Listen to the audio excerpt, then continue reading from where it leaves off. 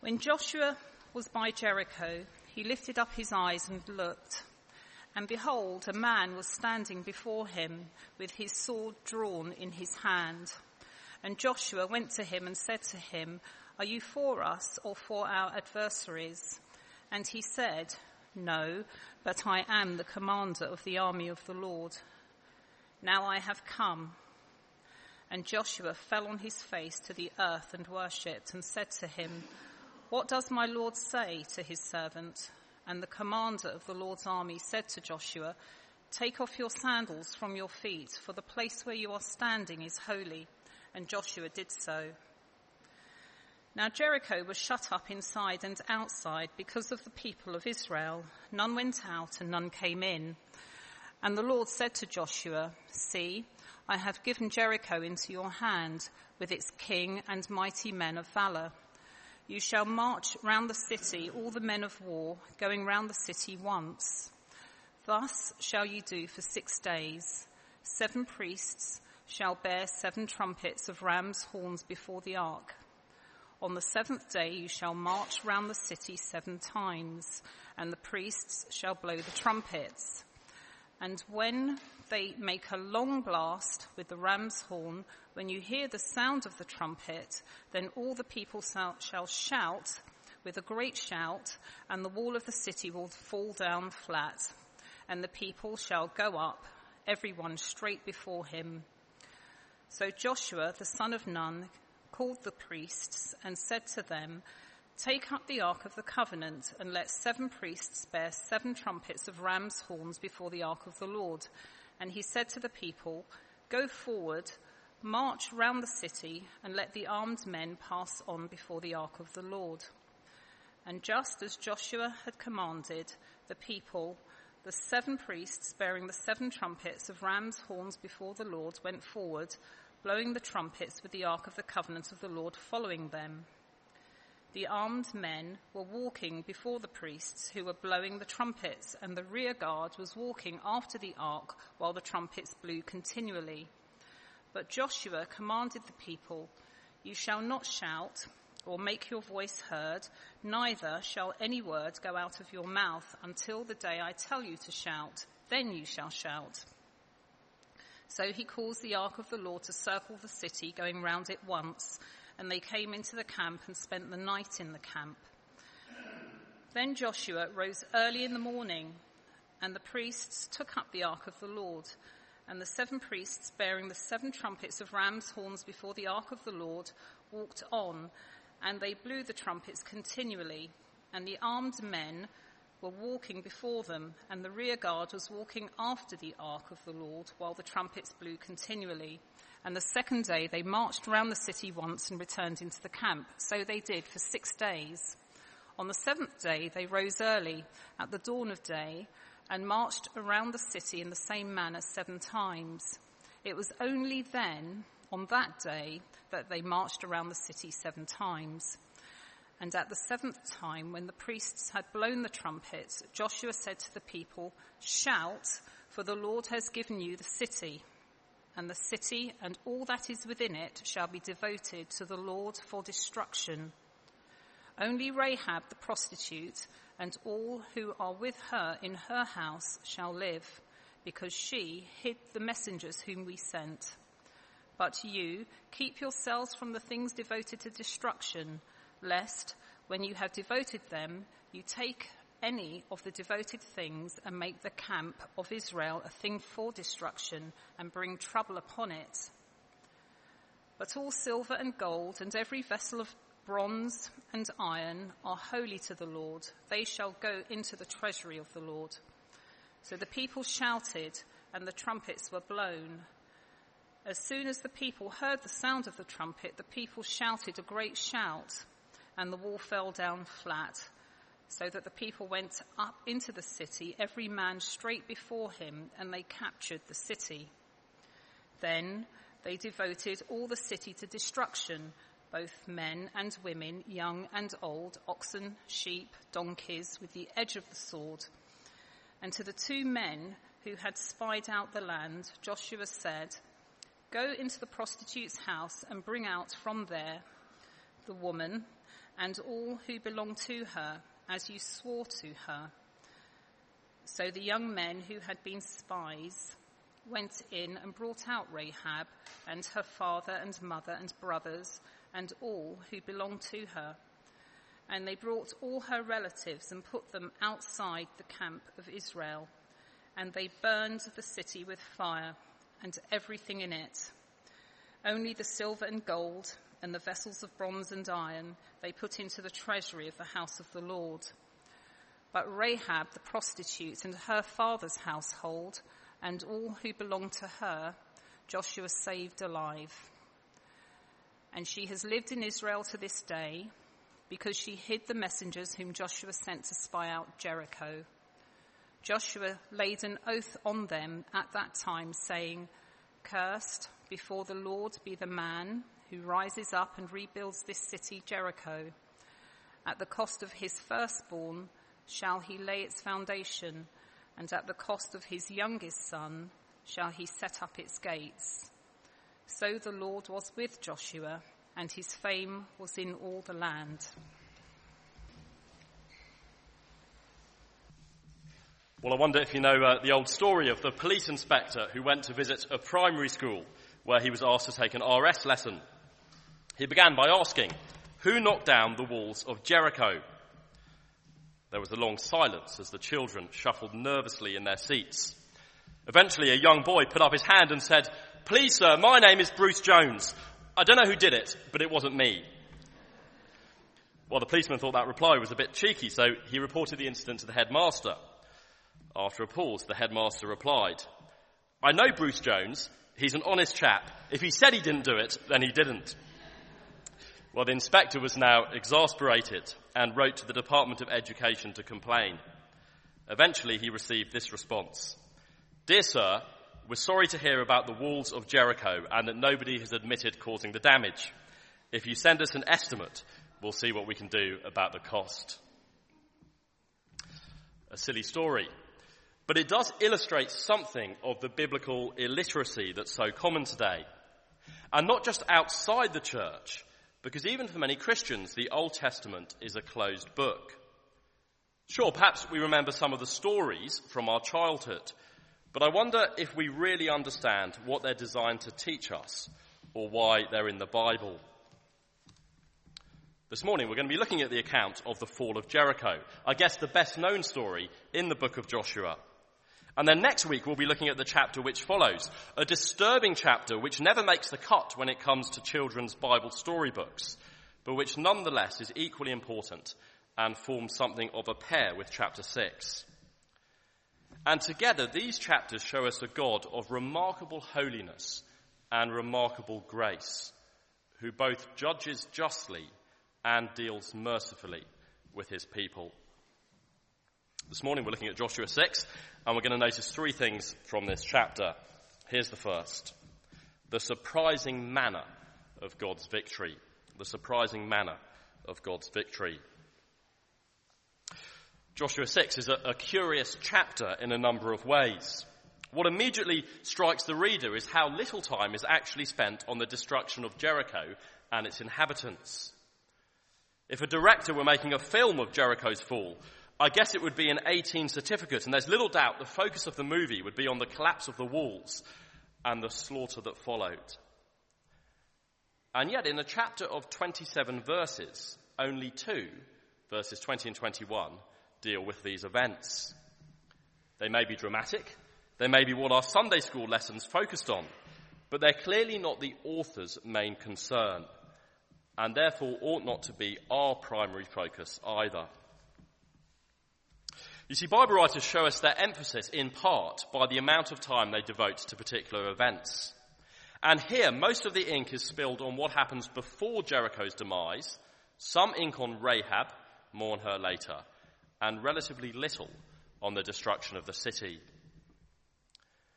And it seems, therefore, the author wants particularly to draw our attention to the surprising manner of God's victory, the way Jericho is defeated. Because, you see, although the people here dress for war, there's never any battle. Instead, there's a strange, repeated ceremonial procession with marching and trumpets. and then the wall just collapses. Some of us may remember the old African-American spiritual song. I remember singing it at church when I was a child. Joshua fought the Battle of Jericho. It was covered by Elvis Presley. It goes, Joshua fought the Battle of Jericho, Jericho, Jericho. Joshua fought the Battle of Jericho, and the walls came tumbling down. But do you see, that's precisely not what happened. In fact, it's the exact opposite of what the author's at pains to tell us. Or with that silly story about the police inspector that we began with. When he asked who knocked down the walls of Jericho, I imagine he expected the answer, Joshua. But Joshua was no more responsible for doing so than that kid, Bruce Jones. Joshua didn't fight the Battle of Jericho. The walls collapsed without him so much as lifting a sword in battle. From start to finish, it was God's victory. Now, before we explore that further, let's just get our bearings as to where we are in the book, because I realise we've just jumped into chapter 6 of a book tucked away in the Old Testament. So the book of Joshua begins at the end of the wilderness years, during which the Israelites had wandered around in the desert after being rescued from slavery in Egypt. They're finally on the verge of entering the long-promised land of Canaan, with Joshua appointed as their leader after Moses' death. Then in chapter 2, before the people enter the land, Joshua engages in a bit of ancient Israelite espionage. But it seems the two spies in question weren't quite on the same level as their descendants in Mossad, and things nearly go wrong when their stay at the house of a prostitute named Rahab is rumbled. Rahab, however, agrees to shelter them on condition that she and her family are protected when Israel invades, and the spies manage to escape. They return to camp with positive reports, and in chapters 3 and 4, the people finally enter the land when God creates a miraculous pathway through the River Jordan, as he'd done through the Red Sea a generation earlier, assuring the people that God would be with them and with Joshua, as he had been with his people and with Moses at the time of the Exodus. And we pick up the story near the end of chapter 5 at verse 13, with the people camped near Jericho, the first major Canaanite city inside the borders of the land. And we're wondering if God's promises about the people taking this land will be able to stand in the face of conflict with its inhabitants. But before we find out the answer, in verse 14 of chapter 5, Joshua stumbles across a mysterious figure called the commander of the army of the Lord. Now, some people have quite definite views concerning the identity of this individual. Some think it's God himself, perhaps a pre-incarnate appearance of Jesus, and they make much of that. And that may be true, but I don't think we're told for certain who it is, and I don't think this individual's precise identity really matters. The point is, this individual has divine authority. The command to Joshua in verse 15 to remove his sandals because he's on holy ground echoes the same command to Moses at the burning bush at the start of his ministry in Exodus 3 when God met with him. So what's going on here? Well, I think the writer is telling us the impending battle will be God's battle. God himself will be leading Israel into Jericho. The battle the Israelites will engage in will be God's battle, his means of judgment and salvation. He will secure the land for them. And of course, that's the emphasis that we meet throughout chapter 6. I wonder if you notice as we read the chapter that the Ark of the Lord, the Ark of the Covenant, is mentioned 10 times. It's first mentioned in verse 4. We'll have a look at Joshua's words in verse 6. He says, "Take up the Ark of the Covenant and let 7 priests bear 7 trumps of ram's horns before the Ark of the Lord." Or in verse 7, "Go forward, march round the city and let the armed men pass on before the Ark of the Lord." And the Ark appears again in verses 8, 9, 11, 12 and 13. And as the Israelites march round the city on 7 consecutive days, the priests carry the Ark right in the middle of the people. Now, the Ark was the symbol of God's presence with his people. So again, the presence of the Ark at Jericho at the heart of the army shows us this is God's battle. The victory is his. I guess that's also why the walls come tumbling down without any military activity at all. God wants his people to be quite clear this is his mission, that he'll be fighting for them, and he will be responsible for the conquest of the land they'll enjoy. Israel aren't so much warriors as spectators in the fall of the city. So that's the great theme of the chapter, the emphasis the author wants us to note. And of course, it's summarized in God's own words right at the beginning of the chapter. Have a look down with me at verse 2. We're told, "And the Lord said to Joshua, 'See, I have given Jericho into your hand with its king and mighty men of valor.'" Now just notice what God doesn't say there. Notice, first of all, he doesn't say, "You will defeat Jericho." No, God will be the victor, not Joshua. But nor also does he actually even say, "I will give Jericho," but rather, "I have given Jericho into your hand." The outcome was so certain, God could speak of it already in the past tense. Well, so what? What's this all got to teach us? Well, I guess it's a reminder to us that ultimately our safe passage to the promised land to which Canaan points, to heaven, doesn't depend upon us. It's God who delivers us and protects us and keeps us going this side of heaven. We're simply the recipients of the victory God has won, as the Israelites were. You see, our salvation, our place in the new creation is not down to us. It's all of God. The Israelite army could, I guess, never have crossed the Jordan by itself. They never could have penetrated the thick walls of Jericho on their own. They could never have defeated all their enemies in the land. But God gave them the victory in a surprising manner. And in the same way, we could never have rescued ourselves. We could never have earned our place in heaven. And we can never keep going by ourselves. We can never defeat the temptation to sin or to give up if we simply relied on our own strength. But God has won the victory for us. And again, he did so in the most surprising way. Because who would have thought that at the cross, through the shameful death of his son, which we'll be remembering later as we take the Lord's Supper, our salvation would be secured? And yet it was at the cross that Jesus took upon himself the full penalty for our sin, that we might enter the heavenly city. And Jesus is now with his people by his Spirit, strengthening us to fight against sin, just as God was with Israel at Jericho.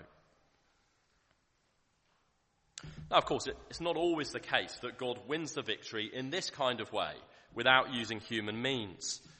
As we see in some of the other battles in Joshua, often we are the means God uses to save and keep us. Just as the Israelites often did need to fight, we must play our part in fighting against temptation and sin. But this first triumph in the land teaches us nonetheless that ultimately it's God who brings the victory. And it assures us that he is able to keep both his promises and his people. And I think that's very encouraging when we so often feel the pull of sin and the power of temptation, and wonder if we'll ever be able to make it to heaven.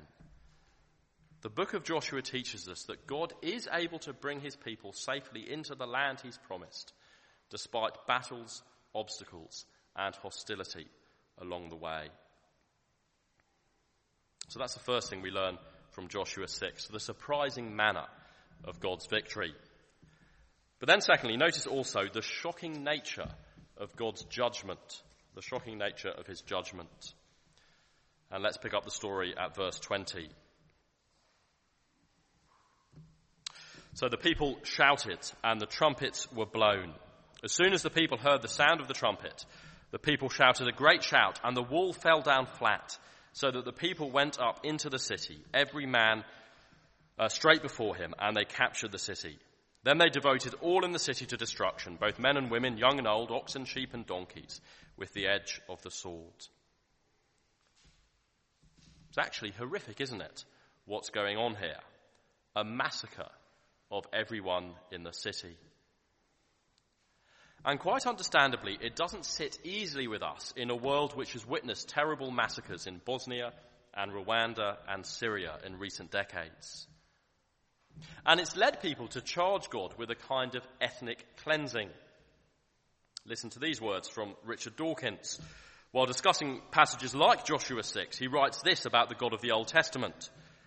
The God of the Old Testament is arguably the most unpleasant character in all fiction, as he understands the Old Testament. Jealous and proud of it, a petty, unjust, unforgiving control freak, a vindictive, bloodthirsty ethnic cleanser, a misogynistic, homophobic, racist, infanticidal, genocidal, filicidal, pestilential, megalomaniacal, sadomasochistic, capriciously malevolent bully.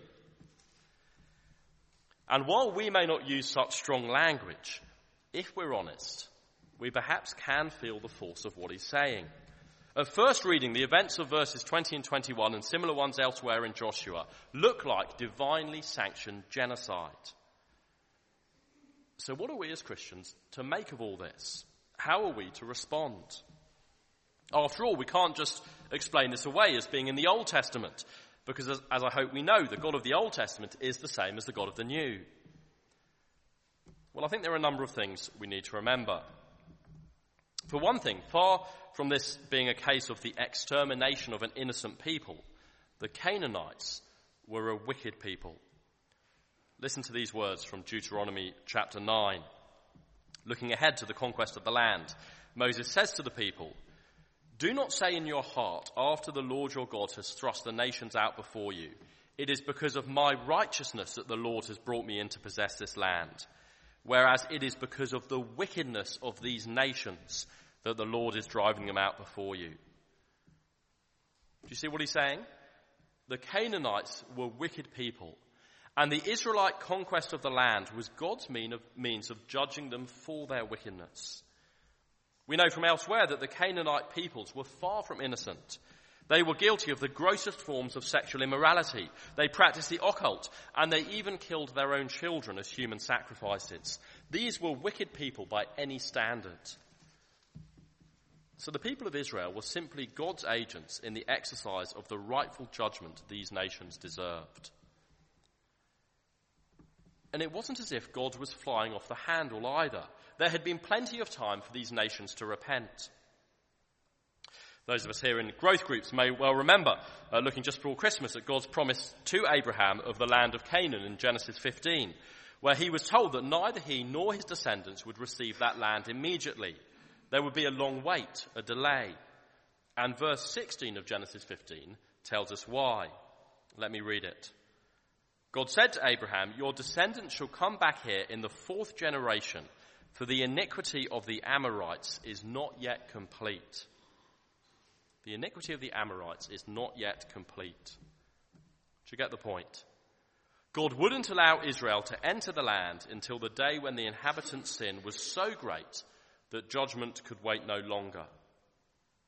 God had actually been incredibly patient with these peoples. He'd tolerated their sin for 400 years, but finally enough was enough, and it was time for God to act.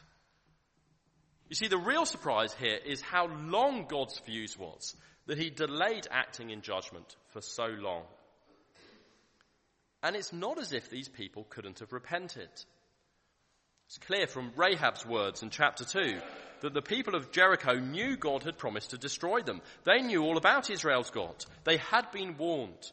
And if only they had trusted him as Rahab did, they also could have been saved.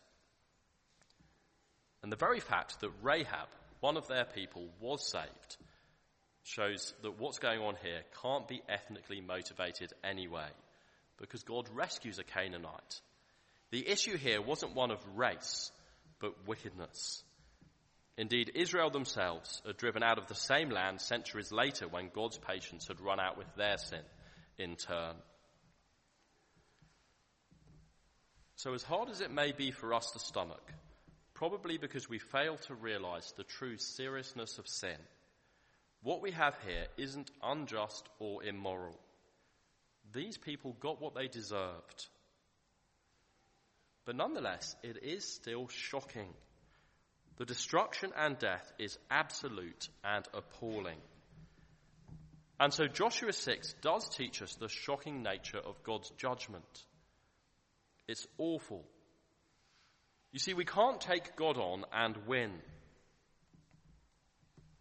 I don't know, maybe there are one or two of us here this morning who think we can just keep God at arm's length or continue to indulge unrepentantly in a particular pet sin. But do you see, God's patience won't last forever. Justice will catch up with us eventually, and it will be both terrible and irreversible. Did you notice that haunting prophecy in verse 26? Have a look. Joshua says, "Cursed before the Lord be the man who rises up and rebuilds this city Jericho. At the cost of his firstborn should he lay its foundation, and at the cost of his youngest son should he set up its gates." And that prophecy was tragically fulfilled in 1 Kings 16:34, when a chap rebuilds Jericho at the expense of his sons. Jericho was to be destroyed forever. So can we see how this passage acts as a warning for us? The devastating, total, and final nature of Jericho's destruction are designed to teach us about the final judgment that will occur for those who don't know Jesus. Just as Israel's taking of the land was accompanied by judgment, so our salvation will also coincide with divine judgment, a judgment that will be no less horrific than what we see here. Sure, we may find this chapter hard to stomach, but it's not really any different from the end of the Bible, from the judgment that we find at the end of the Bible when Jesus returns. Let me read some verses from Revelation 19 that, as at the end of Joshua 5, depict God in the person of his Son as a mighty warrior. We're told this about the judgment that will occur when Jesus returns. "I saw heaven opened, and behold, a white horse.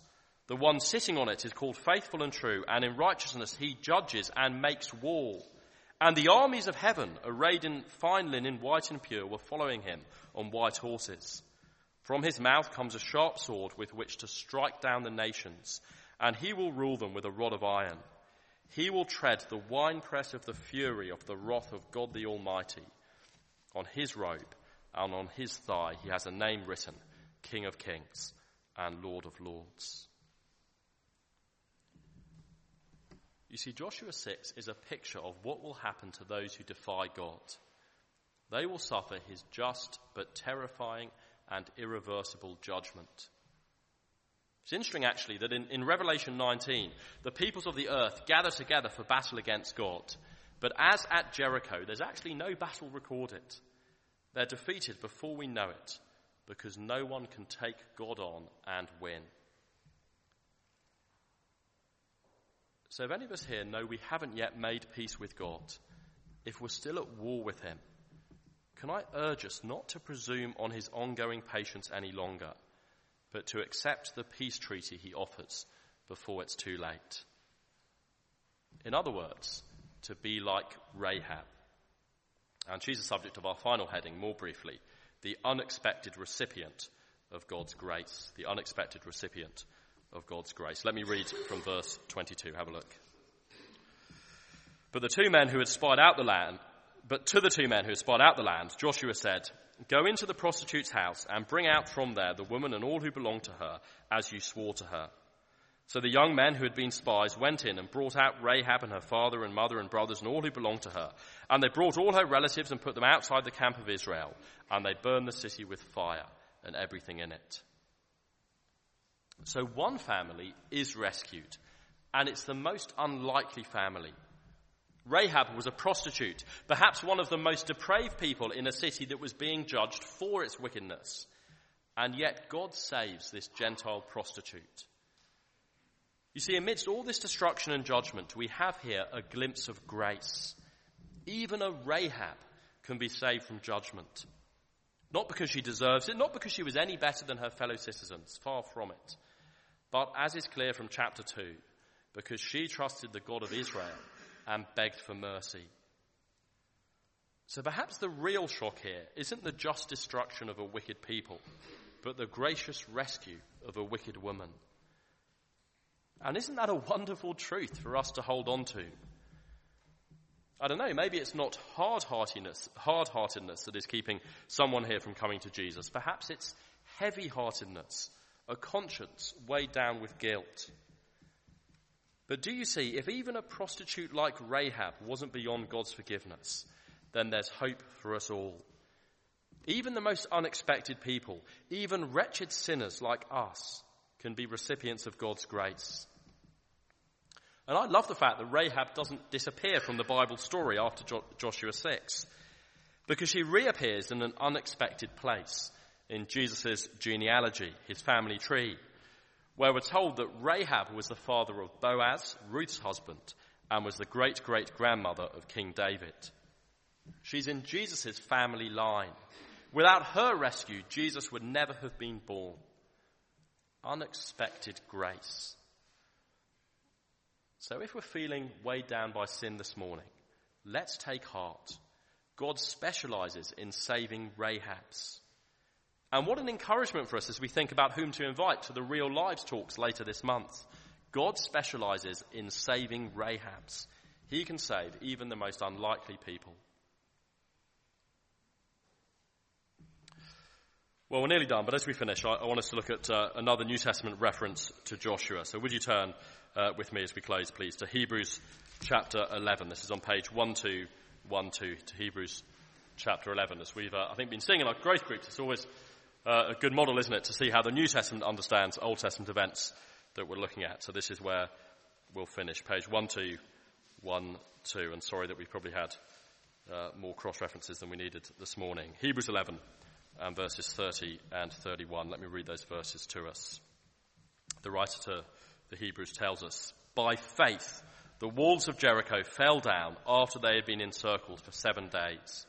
By faith, Rahab the prostitute did not perish with those who were disobedient, because she had given a friendly welcome to the spies." So the application of Joshua 6 for us ought to be to exercise faith, the big application of all these Old Testament characters in Hebrews 11. You see, while the people of Israel may have been mere spectators when the wall collapsed, while Rahab may have depended on those 2 spies to rescue her, they and she still had a role to play in what happened. They needed to exercise faith. The people must have thought it a very strange military strategy simply to march around the city walls for a week and blow trumpets. They could easily have thought they knew better and tried to lay siege to the walls themselves or got their battering rams out. Rather than exercising faith by welcoming the spies, Rahab could easily have tried to save her own skin by handing them over to the authorities. But by the people simply trusting what God had said and Rahab identifying herself with God's people, they were saved. And we need to exercise the same kind of faith. We can easily slip into thinking that we need to contribute to our salvation somehow, or that we need some extra spiritual experience or technique to be able to keep going in the battle with sin against the obstacles we meet in order to make it to heaven. But like the Israelites and Rahab, we simply need to have faith, to trust the gospel that saves us, keeps us, and strengthens us to persevere. And if we continue to do that, we can be as sure of entering the land as the people of Israel. Shall I lead us in prayer?